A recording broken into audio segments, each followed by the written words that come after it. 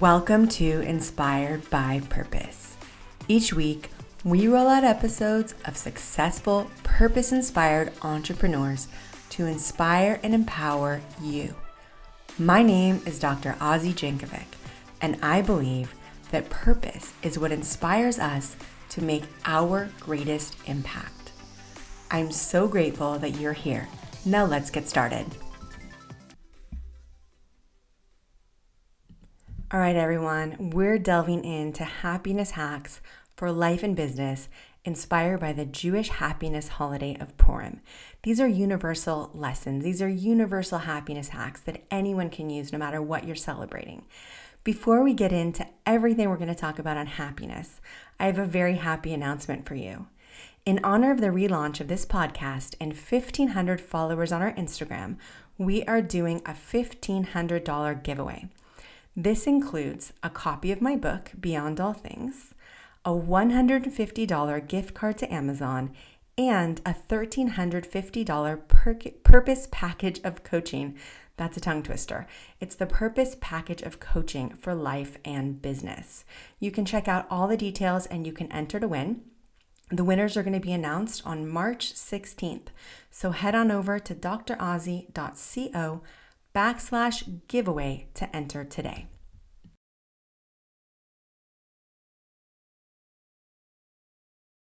All right, so let's get into the universal happiness lessons from the Jewish happiness holiday of Purim. Now, you might be wondering, what is the holiday of Purim? And the holiday of Purim is based on a story that happened in ancient Persia. There was a king named Ahasuerus, and one of the workers of this king, Ahasuerus, had by the name of Haman, was plotting against the Jews. So here was this man, Haman, who was up high in government working with the king, and he literally wanted to decimate the entire Jewish population. So there was an extremely brave woman named Esther.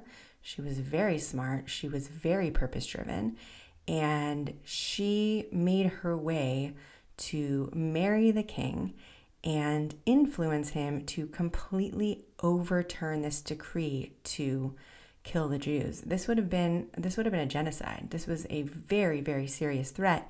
And because of the bravery of this one woman, the entire plot was overturned. And this is why we celebrate. We celebrate because we were saved and the outcome was very, very favorable, very positive, and we lived and we thrived.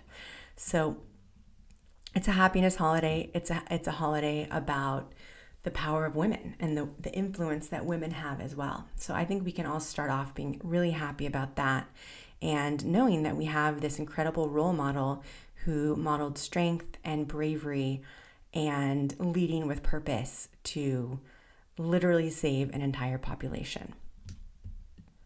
So on this day where we commemorate what happened, there are all different types of customs. There's celebrating, there's dressing up, there's food involved, and there's a lot of really deep Kabbalistic, mystical ideology that surrounds the holiday as well. The first Kabbalistic piece that I want to share with you is something that I heard from Rav Dov Ber Pinson in his talk about Purim. And what he says is that Purim is a holiday about the certainty prevailing over doubt. And he speaks about a character in the story who led the Jewish people to their victory. And this character's name is Mordechai, and he worked in conjunction with Esther to make sure that there was a victory and that the Jewish people would be saved. So he represents certainty, and he fought for something alongside Esther that they both believed in. They fought with purpose and they won. Now you can imagine, here was this population that was at threat by a very, very powerful government. And in approaching this government and in trying to be influential and overturn this decree, you can imagine that they could have faced a lot of self-doubt. anyone who's going up against power, who's trying to overturn something, who's looking to be a disruptor in a system, is going to be facing the establishment. It could be really, really easy to fall victim to doubt in that circumstance. But what we learn from their example is that when we operate from a place of purpose, we can operate from a place of certainty and we can prevail. Now, doubt is an issue that plagues every human being. A few years ago on the podcast, I interviewed Rabbi Dr. Abraham Twersky. He was a great spiritual teacher who at the time was 92. And he actually passed away 1 year later in 2021, but I had the opportunity to speak with him. And what he said after a long career as a psychiatrist and a rabbi was that the central challenge in our lives is to overcome self-doubt. And he explained that, in Judaism and in a lot of religions, as we know as well, there's an idea that there's a fight between good and evil. In Judaism, it's called the two wills. There's a will to good and a will to evil. And he said, a lot of people might think that this will to evil is the will to do sins or to do things that are not good. And what he explained is that there's something we can learn about this will to do evil that is completely different from what we've been told. And he said that this evil is actually the incarnation of self-doubt. Every inclination to go astray, to do evil, is being driven by self-doubt. Now, it's a pretty deep concept. It takes some time to think about. But as I thought about it and as I sat with it, it started to make a lot of sense to me. And what the rabbi explained to me is that the spiritual battle of our lives is overcoming that self-doubt. Being really present, realizing everyone can suffer from self-doubt, but it's our job to have certainty and to persist. Interestingly enough, last week I was scrolling through Instagram and I came across a post from a business guru named Alex Hormozi. He said that one of the ways he's persisted and had so much success in business is by having certainty over his doubt. He said that the way that this comes up for him is that anytime he notices a voice in his head that says, "Why bother? Why do this? Why continue? Just give up." He doesn't listen. He says, "You know what? This is the voice that most people listen to. When this voice comes up, why bother? Why continue? Most people give up and they don't go the extra mile." So he consciously listens to the voice and he persists through it because that's where he knows he'll be running the extra mile. And that extra mile is the emptiest mile of all. That's where people go to become high performers and to succeed. I love that so much. And I have to say on a side note, Alex Hormozi spoke about turning his phone to grayscale to be less addicted to the phone. And I actually did that last week. My phone is gray now. I'm testing it out. I'll keep you updated.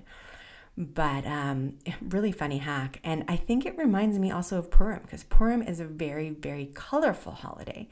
And that is part of what makes it so happy. So if you are to attend a Purim party or to observe Purim, chances are you're going to see people dressed up in colorful costumes. So dressing up on Purim is a widespread custom. And I actually grew up celebrating Halloween and dressing up for Halloween. I grew up in a more secular environment and we would wear Halloween costumes. And I remember looking back on the day and parties, and they were always so festive and exciting because of those costumes. Now, as an adult, I started observing the holiday of Purim as I became more traditional. And it's a very similar experience in terms of dressing up. Totally different holiday, but the dressing up piece is the same, which is a lot of fun. And our kids dress up, we dress up, and there's a lot of power in that. So I think of Dr. Esther Perel and how she talks about the power of play. And this idea of dressing up, we're actually playing, and that promotes psychological well-being. And the more well we feel and the safer we feel, the more we're inclined to play. So by dressing up and doing something playful, we're actually doing something phenomenal for our mental health and our psychology. It's really interesting to note the power of clothing in general. So we learned from Purim that dressing up festively can increase our joy. And when we look at clothing in general, we can see how what we wear on the outside projects a certain energy, and it can even help us to feel a certain way. Now, we can imagine certain outfits, like in the creative entrepreneurial world, we might see denim and white shirts or black shirts, kind of like the Steve Jobs thing. In the more buttoned up corporate world, we might see suits. And if you imagine someone like a judge or a graduate from university, you'll see these very regal robes and hats. With each outfit, there's a feeling that's associated with wearing that thing. So in terms of Purim, we dress up fun and funky, and it gives us that playful feeling. And I think it's also something we can apply to any day of our lives, depending on what we want to feel. So if we want to feel sporty and we want to feel athletic, let's put on some sport clothes right when we wake up. And if we want to exude professionalism and feel professional, even if we're working at home, we can get dressed up and do that too. The clothes that we wear can really help us feel a certain way. So that's another takeaway from the lesson of Purim on happiness. All right, the next one is really deep. And there's actually a commandment on the holiday of Purim to listen to the story of what happened in ancient Persia.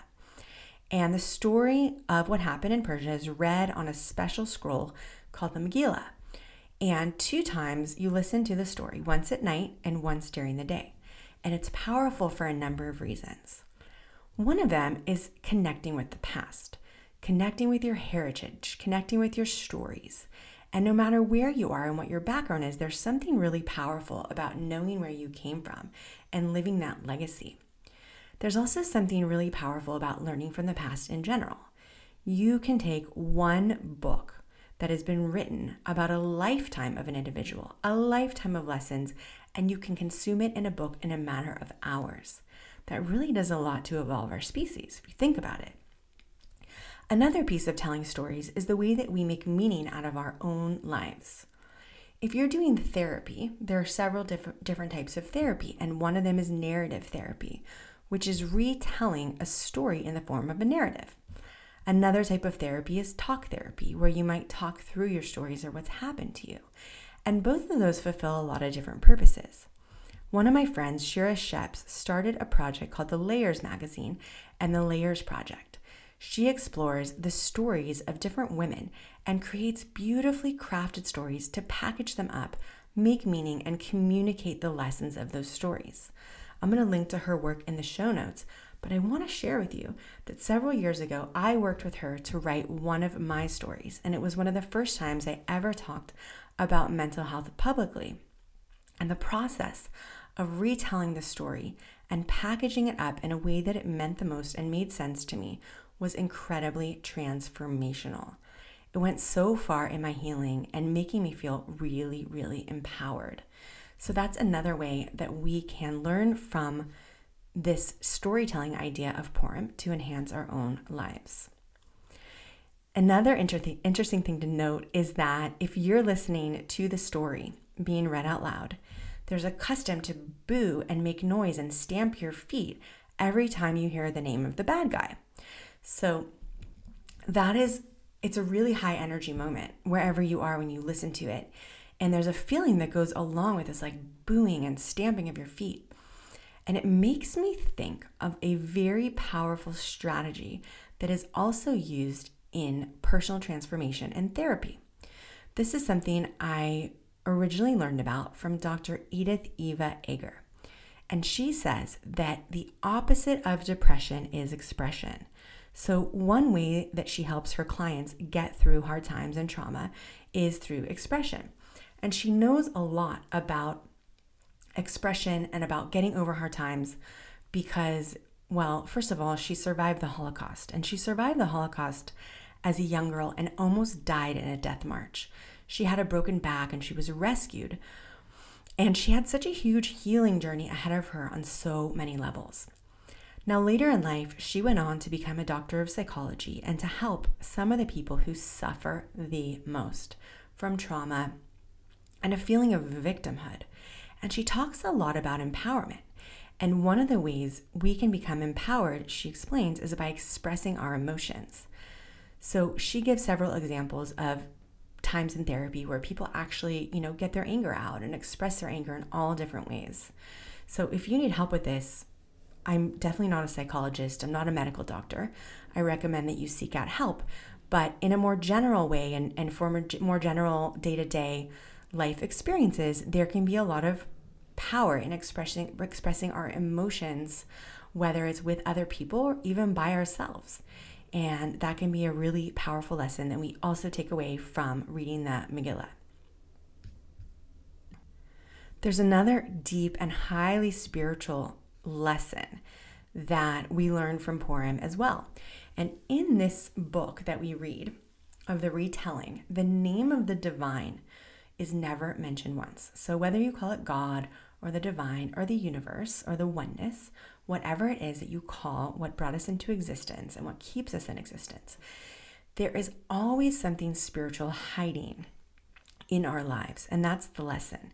In every single moment, there is divinity hiding. This is a really powerful lesson to take away from Purim on a spiritual level and also on a psychological level and a performance level. Looking for the divine hand and looking for the good in any moment helps us move away from our natural bias toward negativity. As humans, we can have a bias quite easily to look for negativity and look for threats and to be critical. And instead of doing that, this practice of looking for the divine hand and looking for meaning and positivity and opportunity in every moment in life or business, looking for the good opens up worlds. So we can ask ourselves, in any moment, no matter how difficult it seems, how could this possibly be good for me? Now, I know this is not an easy pill to swallow. I've been through times where asking myself that mere question was not the answer, was not the immediate answer. But I think in general, if we accustom ourselves to that practice, even sometimes after we get through a hard time, we can ask ourselves, how could this possibly have been good for me? What did I learn and what can I do with it? We open ourselves up to so much possibility. All right, so here's another insight about doubt and uncertainty that comes from the Kabbalah. I learned this in a class in the old city of Jerusalem from a teacher who shared from a Kabbalistic book. And what she says is that there are two words, truth and falsehood. There's a word for truth and there's a word for lies. And the shape of those actual words teaches us a lesson. The word for truth is Aleph, Mem, Taf. Aleph is the first word of the Hebrew alphabet, Mem is the one in the middle, and Taf is the one at the end. So truth encompasses everything else. It encompasses the entire language. And truth is what we stand firmly on. Now, interestingly enough, all three letters of the word emet, the word truth, stand on two legs. I'm going to put a copy of the words in the show notes so that you can see that every single one of these letters stands on really firm ground. What this teacher shared with us is that when we live from a place of truth, we stand on two legs. And she also shared that Kabbalistically, when we hear the voice of the divine in our hearts, it's firm, it's still, and it may be quiet, but it's a very firm voice. On the other hand, the word for falsehood, the word for lies is sheker. Shin, Kuf, Resh. And every one of those letters stands only on one leg. They're very, very wobbly. And what she explained is that those lies, those are the thoughts that are running around the head. Should I do this and should I do that? And what will they think? And all of the self-doubty voices and confusion, those are the voice of lies. So what she explained is we can quiet down and we can tune in to our hearts, listen to our hearts, and do that practice, do a meditation practice to get really, really clear about what that voice is in our heart. And speaking of hearts, something really cool that I learned from the HeartMath Institute is that simply by drawing our attention to our heart, we increase our natural intelligence. We increase our emotional intelligence, and we actually improve our overall health. So there's some really cool wisdom from Kabbalah and some really actionable health advice that you can do in a matter of minutes. All right, a few more really powerful takeaways about the day of Purim on happiness. The next one is all about giving. And on the holiday of Purim, there's a commandment, an actual commandment, that we're supposed to give meals to other people. And what ends up happening is that families create all kinds of meals. It could be a meal on a plate with 2 different kinds of foods, or it could be a basket with a few different kinds of foods. And everyone goes out of their homes and they bring the gifts to their neighbors and friends. And it's so much fun. And I think it's also a powerful lesson about giving. Now in Hebrew, the word for give is a palindrome. It's nun taf nun. And it's spelled Natan. That is what the word is, says, Natan. And it's a palindrome. And I think it says a lot about the power of giving, that when we give to others, we're really giving to ourselves. There's something so joyful and so happy about just being generous. And that's a huge takeaway from Purim. On a business note, I recently read a book by Adam Grant called Give and Take, and he talks about the power of giving in our business lives. So often, showing up and giving is what gives us purpose. It's what gives us meaning. And he says that in business, it really goes a long way to be a giver. If you can do something to help someone else, you have every reason to do it.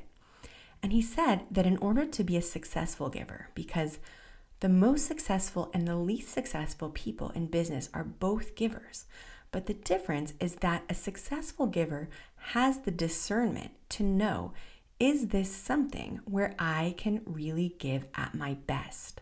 Or is this something where I should delegate? Maybe I should help this person in a different way. Or maybe this is not the right giving opportunity for me. But in any case, it's giving from a place of intention, giving from a place of purpose and consciousness. And it's such a beautiful idea. In terms of business, we can take this even further. Robert Cialdini, who's the author of Influence and Persuasion, talks about marketing and psychology. I recently heard him explain that some of the most powerful things that a business can do is to give. This could be in the form of giving some kind of free sample. He explains that businesses who give out free samples do a lot better because they start by giving. They create a relationship, they create a rapport. You see oftentimes in the digital marketing world, a lot of creators give something out for free. And this serves in many different purposes.